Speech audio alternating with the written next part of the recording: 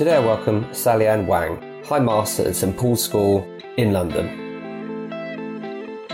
In this episode, I discuss the lack of funding in the arts, busting negative perceptions in today's snowflake youth, independent education's role in COVID recovery, and looking at the differences at boys versus girls single-sex education.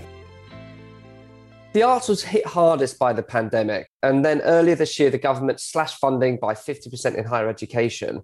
What did you make of this decision? I think it's wrong. I think we've got to be very careful about the arts in this country because we're really good at them. So we produce very high quality performing arts and visual arts, and it's a great export just in terms of the industry and tourists coming in. But I also think that we've got to be very careful about being too transactional about what we teach in schools. So there's a great drive towards STEM, which I can completely understand. And perhaps the pandemic has demonstrated that even more. How can you be in any way negative about what's been achieved in terms of the vaccines and in terms of technology? I think the pandemic also demonstrated how much we need the arts. And in terms of our mental health and our creativity, I've said this before, you couldn't have got through those lockdowns without film, without novels, without music. And we've just got to be very careful that the next generation coming through don't lose out on that opportunity. Pupils in our schools may be very good mathematicians and physicists, and they may be able to do those things at university, but you could have the greatest artist or composer of his generation in a school right now, and they might never get access to exploring those talents. So I think it's a really high-risk strategy. Yeah, and do you think that's down to the way that the educational curriculum is set up? It's not skewed in a way that supports the arts in as much as it does the sciences? In the maintained sector, it probably comes down to resources, because once you get things like Music A Level, where there might be single figures of pupils choosing to do it rather than the large numbers you might get for, say, maths or English, that those subjects then close. So I think some of that is an issue. But I also do think there's been a slight, maybe that will change with the pandemic, but I think before the pandemic, I would have said that there is a pressure upon the generation in schools to do things that are useful, that will make them employable. And of course, the cliche is that if you work in performing arts, you won't get a job. And it's a fact that you'll earn less money than if you become a doctor or a lawyer. So I think it's also about those messages that we send out and how maybe it isn't just about earning money. It is about having a fulfilling life as well. Yeah, no, absolutely. And I mean, it's interesting you're saying about, yes, funding's being slashed, but our reliance on the arts as an escape is core. We've seen, in terms of viewer figures, in terms of subscriber figures in all of those platforms, whether it's Netflix, whether it's Spotify, or the download books, purchases of real books has gone up because people, and my wife has ditched her Kindle because just wanted the romance back, the enjoyment of receiving something. And I myself have now almost put my Kindle to bed because I now enjoy seeing these books in reality. So I do think that there is a misplaced weight on where we kind of position arts in education. And also there's an education for parents because they're almost caught in this catch-22 that, okay, I'm trying to get my kid through school to get to university, to go out and get a job and earn money. Do you see that we need to change the way that we share this and communicate that with parents to say, look, it's not about money and it's not necessarily about university? Is that outdated? I think the question of university is a really interesting one because of fees and because of the amount of debt that people are in now when they go to university. And so they're bound to make that very pragmatic decision as to, is this degree actually worth it to me? And it could be that in some of the performing arts areas, it may not be. And actually, you may be better off just trying to train in a different way or become employed in a different way. So I think the fee issue with university has moved the goalposts. And it's going to be very interesting to see what happens there because we've got a generation who have really had not the greatest experience in school because of the pandemic, and a generation graduating now who had an awful lot of online teaching and didn't have a full university experience. And yet they're in debt for that in a way that I wasn't when I went to university.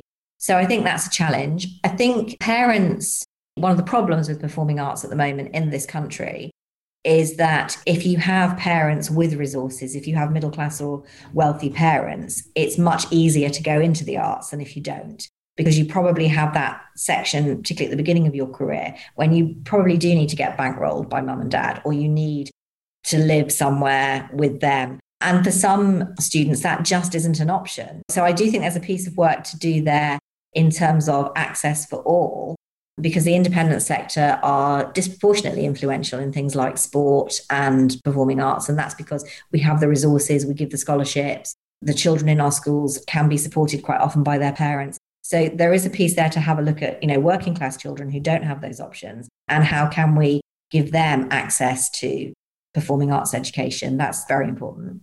Yeah, I mean, you talked about the gap widening, and obviously the independent sector has always invested heavily in the arts. And, when you compare that to the state sector and its access to resources, you say about being funded, you talk a lot and you support this idea of partnerships with the maintained sector to ensure that resources, skills, access to facilities, and maybe funding is shared from the private sector into the state sector. What are you doing to bridge this gap? I was talking about that this morning on the radio. So at HMC, which is the group of schools of which I've been chair for the last 12 months, every school in HMC, 100% of the HMC schools have a state school partnership.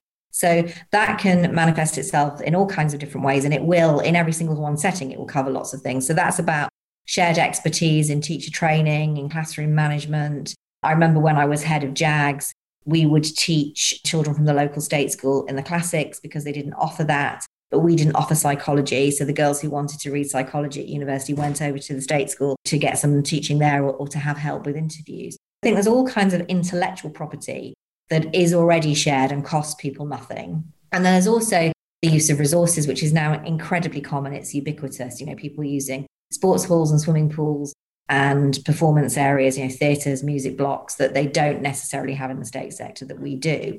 But I think what would be great to kind of bring more third parties in for resources. So at St Paul's, we're part of the West London Partnership, and two of the big projects that we've had running in terms of closing the gap during the pandemic. One is something called Collett Mentoring, named after our founder, John Collett.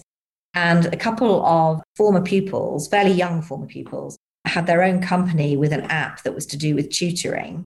And they offered the technology for that to work with us to provide peer-on-peer mentoring for free across the independent and state sector. So we had a really part of our community, because they were pupils here, but we had a kind of third party coming in and saying, we've got this technology, you've got the pupils, you've got the teachers, can we work together? So that was a third party coming in. The other thing we've done most recently is we had a STEM catch-up school in July, where our state partners in the West London Partnership nominated pupils who had perhaps had the worst experience of the pandemic and missed the most, perhaps because they've been ill or something to do with their background. And they came in and were taught science and maths by our teachers. But some of the funding for that, and also for Collett Mentoring, came from the Mercers, which is the livery company. We do have resources at St Paul's, not all independent schools do, but where if you can bring in a third party to maybe fund some of this work and bring the expertise together, I think that's quite exciting. And I think more of that is going to be needed post-pandemic as we try and guarantee recovery for the young people in schools at the moment. Yeah, I mean, to me, it's always seemed like an obvious thing to bring in third parties, to bring in, private businesses and expertise, because, they have the skill set, the resources. What's been the reason behind not maybe going down that route? I'm not sure. I do wonder whether those of us who run schools haven't always thought commercially about bringing in expertise and partners. And I do think people ask questions about, reputational risk, and you have to be very careful of the people that you're working with. But not, as you know, none of that is insurmountable. So I'm hoping that there's a generation of heads and teachers now who will do more of this, and everybody will benefit from it. Yeah, no, I agree. I think getting private businesses involved in everything to do with education beyond the private sector, I think we all have a greater goal here, which is actually helping education, wider than the privileged few that get to go to a great school like yours. I want to ask you a big question here. If you could wave a magic wand over education and change 3 things to make it more relevant and fit for purpose, what would they be? I don't have an answer to this, but an area that I think needs exploring is the timing of the examinations in the UK. And it would take so many people to collaborate to change that. I'm not really talking here about the content of GCSEs or any of the skill sets they measure, although that is an issue too. But I do think we put our young people through the first set of public exams in a lot of subjects at a time that usually coincides with the most difficult time for them in working out who they are. Anything like mental health issues or confidence issues are going to come at that same time. So I don't feel the same way about A-level, but I think those post-16 qualifications are not timed to fit with the best time in a young person's life. So I would want to look at that. So that's one. I got asked this question by the test the other day, and I said I would buy a musical instrument for every child in the country and give them the chance to learn it. So that's, as you know, that's partly my own kind of agenda, because I do think the performing arts are so important. But there's also a lot of evidence to say that learning a musical instrument stretches your mind, uses different skills, helps your memory, helps your hand-eye coordination. And I just think that one thing alone, if every child played a musical instrument and was taught a musical instrument properly for 2 or 3 years, I think that would be an investment for them. Obviously, the potential investment of having that gift for life, playing the instrument, but even if they didn't, just investing in their learning at that point in that way would be good. And then the third one, I don't know, that's really tough. I've got you two. What about skills? I mean, skills is always talked about that's missing. It's having these skills that are relevant maybe for what employers are looking for. So I think probably communication skills, which we do very well in the independent sector, because pupils generally in the independent sector, not just the independent sector, but particularly in the independent sector, they have opportunities to lead, to speak, to debate, to negotiate. And I've often said to pupils before, I have not been asked about my A-level grades, unlike Gavin Williamson. I can remember them. I've not been asked for my A-level grades for a long time. But every time I speak to somebody, every time I meet somebody for the first time, they're judging me. So that kind of interpersonal skill of just talking to people, I think it does happen naturally, but we probably could formalize that more. Yeah, no, I agree. You've challenged the common description of today's young people as snowflakes. Would you say that today's youth are actually tougher than we would give them credit for? 100%, yeah. So when I challenged that was almost 12 months ago now, and it's been a long 12 months. So that was at the HMC conference in October. And I said, don't call them snowflakes, because they've just been through so much. I said no generation since the war. I didn't include the war generation, although a lot of Daily Mail readers did write to me to point out I hadn't fought the war.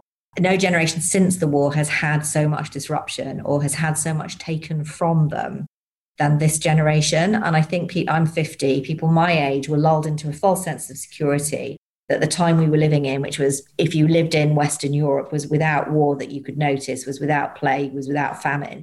We thought that was normal. The truth is that's not normal at all, and that most generations are going to face something like that. So when I said that in October, I think the adults now really understand better than not because I said it, but better than they did back in October, what has happened to this generation, and that it's been really tough for them. And I spoke to the boys at St. Paul's, our leavers, in June. And I said, in many ways, you kind of had a gift. You've already faced something difficult. You've already had what you thought was certain, your exams, your university entrance. You had all of that wobbled, and you've coped, and you've stayed cheerful, and you'll always be able to do this. And I've also said to them before, don't be told that you're a lost generation or that you're never going to achieve anything because of this, because actually the generation who were their age during the Second World War is the same generation who put a man on the moon. So it could almost be the opposite, that, because they've seen real problems now, they might go on to achieve fabulous things because of that. So I have great faith in them. I think they're very exciting young people, and it's going to be fascinating to see what happens next. I hope you're enjoying the Inspiring Schools podcast. We're always on the hunt for guests with vision and a desire to share them. If you'd like to be involved or know of someone with great ideas at a school near you, please drop me an email to podcast@interactiveschools.com and my team will be in touch. My two eldest children have been caught, both one at GCSEs and one at A-level. So I know very much, having lived it firsthand, that it's been incredibly difficult. And I'm always frustrated at the media coverage and just people's perceptions and gossip about, particularly about teachers' grades and they didn't really work for them. I can tell you this. I mean, my daughter at A-level practically taught herself in one of the subjects. She had to dig deep. And I do not know how she managed to come out with what she came out with. So anybody looking in, it's easy to read the tabloids. It's easy to read what the media wants you to listen to. But I agree with you. The resilience, the courage, the focus, not just the academic side that they've had to do, it's the mental health side, it's the relationships, the growing up, the personal things that they have struggled with that we see inside as a family that, other families have also experienced. So I agree. I think we need to be promoting this not as the forgotten generation. This is the resilient generation that have actually come through something quite extraordinary. They have. And I think there's another element there in that, particularly when we came back to school in September and then again in March, they were so pleased to be back in school and to see each other. So I think they've also become a generation who don't take education for granted because they had it threatened. And they don't take each other for granted. They actually understand the value of interaction and social interaction better than anybody before, which again, I think makes them very interesting as they go through. All the things that we just thought would happen naturally, they know might not. And so they'll value them more. They're adaptable and flexible. And I think that's also shone a spotlight on the world of work and actually how we as adults have seen jobs that we've been doing for life in a place. It's now thrown up and gone, well, we can be more adaptable. We can be flexible. I can work from anywhere potentially and still be as productive. So the world has figured out a way to almost bust the shackles of what we thought that the world of work should be. And we've got a really good opportunity, I think, coming out of this pandemic to go, we can't go back to pre-pandemic ways of doing things. I think there's some real good innovation opportunity. Would you agree with that? Yeah, and I think we don't want to go back. So although a lot has been lost, we've definitely found new ways of working. So for example, HMC, the London division of HMC, which is all the heads of independent schools in London, it's a big division. When we had live meetings at each other's schools, if you've got 15 people there, that was great because it was quite difficult to travel. We've had meetings that we've been able to set up at very short notice because we were responding to something like new COVID regulations and 45 people on the call. So suddenly more people are interacting with each other, more people are sharing experience. And we have also missed getting to have a cup of coffee with each other and chat about our kids and our dogs and our holidays. So that has to go back in. But we would be really losing something if we lost all of those remote connections as well.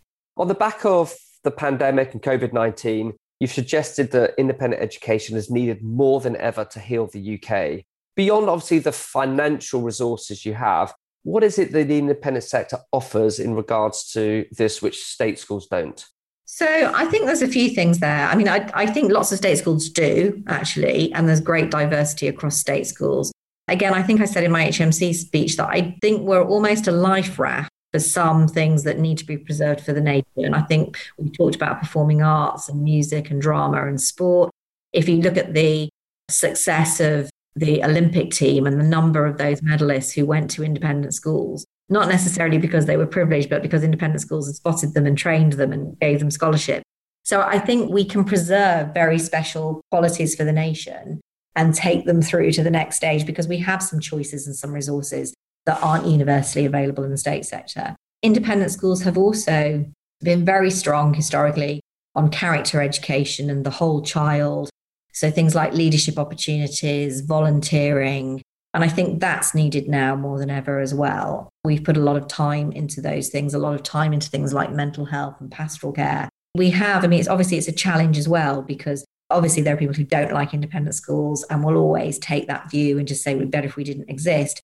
But people are also interested in us, and that gives us a platform to talk about some of these issues that perhaps not all schools have. So I think those are the strongest elements for me of the responsibility that we have in the next few years.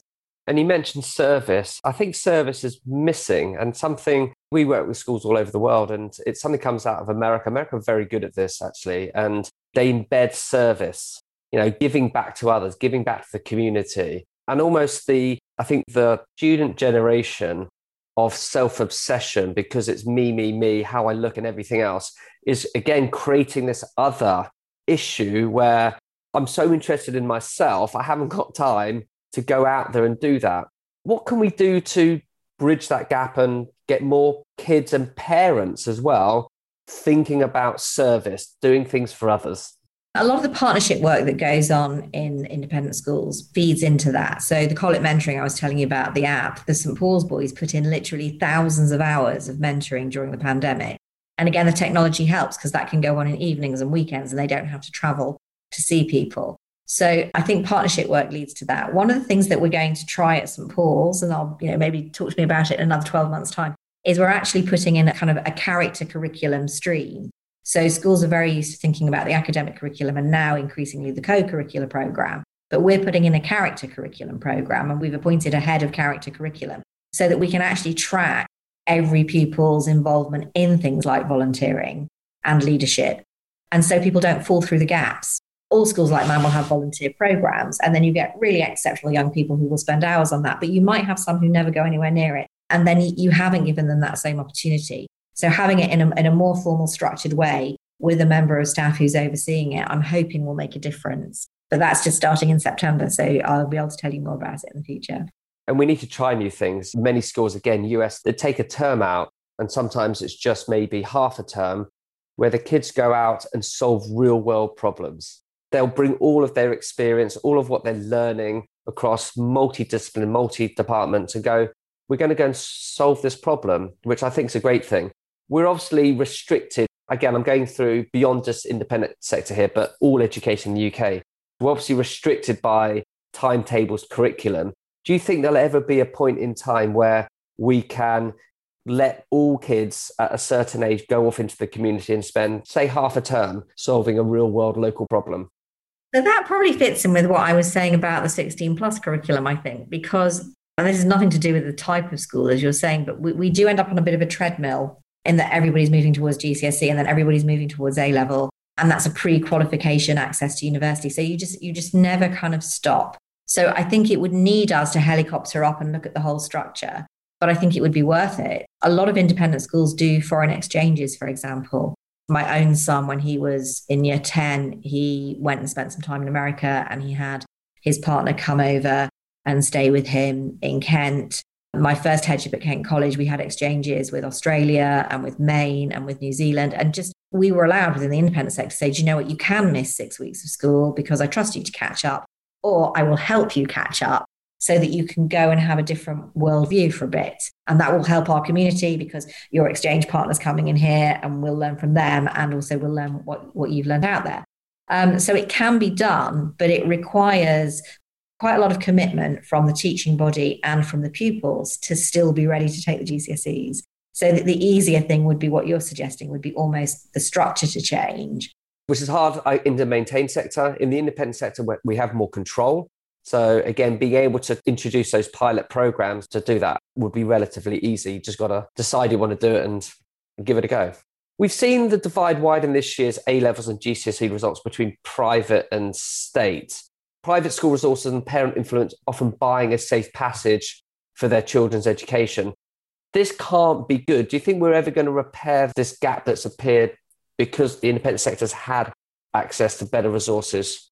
I'm a great believer in silver linings, as you know. So I think one of the silver linings is it probably has drawn attention to that. There is no doubt that the independent sector responded much more quickly to the pandemic than the state sector did generally. You know, I talk to colleagues and friends who have children in maintained schools. That first lockdown, sort of March 2020, there wasn't a lot of online learning going on in the state sector, whereas the independent sector got to it really quickly. And I think some of that is to do with resources. I was head of JAGS at the time, and I was very lucky because a brilliant guy called Lawrence Weston, is the academic deputy there, he decided that we should all train to use Teams. And he had no idea the pandemic was coming, and it was all there. So some of it is to do with resources, but a lot of it is to do with just having the flexibility to make decisions quickly and say, I want to do this for my school, and I don't need to go and ask anybody else's permission. Hopefully that's something that will be learned. And I think that's probably one of the biggest factors. The other factor, of course, and this is not a blame factor, it's just a truth, is that the proportion of independent pupils who just had access to good Wi-Fi, laptops, technology would be higher than a cross-section of maintained school pupils. And I know that in independent schools like mine, where there were bursary pupils who didn't have laptops, we gave them the laptops. So I think there's a big question there about giving them the technology. And I think that needs to be answered. And possibly the independent schools shouldn't have to apologise for having responded really well to the pandemic. It shouldn't be a levelling down, it should be a levelling up. And looking at the things that worked for us and how those can be rolled out so that they're in the maintained sector, I think that's the answer. And that's where we do need to lean on businesses and private companies to support and help. There's a bigger shared interest that they need to take responsibility for, because they can actually make absolute impact and change without it really affecting their bottom line, which is the thing. Things like recycling. I mean, I know there were some independent schools that did a kind of laptop amnesty where parents and neighbours could give laptops they weren't using, which would then be distributed to young people who needed them. So it doesn't have to be very costly, but it has to be organised. It has to be organised. Before working at St Paul's, you worked at James Allen Girls' School. What was the transition from an all-girls school to an all-boys school like? I have loved working with the boys at St Paul's. It is different. There is a different tone. There is quite a calm, fun environment to be in, which I'm really enjoying. The fact that I'm a woman is of very little interest to the boys here at all. They are interested in the fact that I'm High Master and what I might be doing about stuff and what I might have to say about stuff. But the fact that I'm a woman, they're pretty indifferent to. And I would say that's true of my male colleagues as well. So I've been made incredibly welcome. I do think, though, what happened with Everyone's Invited, particularly where we're talking about things like misogyny, I do think I'm uniquely placed, if you like, to talk about those issues as a female leader within a boys' school environment. And I've had the opportunity to do that. And you can do that with a position, from a lived experience and in a way that a male High Master wouldn't have been able to. So some of that has been quite good timing. It's been good. What would you say is the most stark difference you've noticed going from all girls to all boys? I do think the boys at St Paul's have more in common with the girls at JAGS than they might have with boys at other schools, because actually both of these schools are very academic, highly selective schools. So in many ways, their priorities and their ways of working are very similar to the JAGS girls and would look more different from boys that weren't in that kind of environment. I think that there are some differences, though. The noise on the corridors is at a different tone. So all tenor and bass instead of soprano. I do think the boys, I don't want to stereotype them really, because they're all different people. But their co-curricular offer is really important to them. And I don't know whether that's something that was because of the pandemic, because it had been taken away by the pandemic. And so I came in to see that. But their sport, their ability to be outside, to be running around, to be involved in music, to be competing with each other in house events, that really, I wouldn't say it didn't matter to the girls at JAGS, it did, but I think that's one thing I've spotted. It's totally essential to them. And that's got to be a priority for us in looking after them. You touched on you being a female teacher, but the first female head teacher, High Master. Do you find that difficult to relate to the male students? And has this presented any barriers? So I think I probably relate to them in a different way because I haven't been a teenage boy and I had been a teenage girl. So that's slightly different. I mean, as we were talking about before, I've got 2 sons, I've got 2 brothers. I've grown up in very male households. I've not been a head or a teacher in an all-boys school, but I've been a governor of 2 all-boys schools. So I spent a lot of time with teenage boys and listening to things that matter to them and seeing their development. I have a lot of experience and expertise. I can't pretend to say that I know what it feels like to be them, but in some ways that's refreshing for them too, because I do look at things in a different way. Yeah, I feel very comfortable with that. It's not an issue at all. Have you noticed whether single-sex education suits boys or girls better, or is single-sex education just better? Yeah, the great thing about independent education is that there are just different models to choose from. So I think there are some young people who are better suited to single-sex education for different reasons and some who are better suited to co-education. And I don't think any school could pretend or should pretend to be best for everybody. And I think there's family context to take into account. So, I went to an all-girls school, but I had 2 big brothers, so I had no fear of boys. I knew what they were. So if I had been in a very female environment, I might have had a different experience. So I think parents have to look at that. I think if this was a boarding school in the middle of nowhere and the boys never met any young women, that would be different. But we're in the middle of London. We work a lot with St Paul's girls. I think you've got to look at the whole picture. I do think there are advantages to single-sex education in terms of the issues that you talk about and that you can become experts in raising young men or experts in raising young women. And in some ways, it's easier, as a head when you're writing assemblies and you're trying to think about your audience, it simplifies it in that respect. The cliche would be, and I don't believe this, but the cliche would be that single-sex education is better for girls because they're not spoken down to by the boys and they will choose STEM subjects more and so on and so forth. And that boys are civilized by the presence of girls. But that hasn't been my experience. The boys here are very civilized, actually, even without the girls. And as I say, they do get access to interaction with the girls through our partnerships with other girls' schools. Sally, it's been fantastic to talk to you. Thanks ever so much for finding the time. Thanks ever so much. Thank you, Simon. Lovely talking to you. You can connect with me on Twitter, Instagram, and via LinkedIn. Remember, keep inspiring schools. We need more future school thinking now.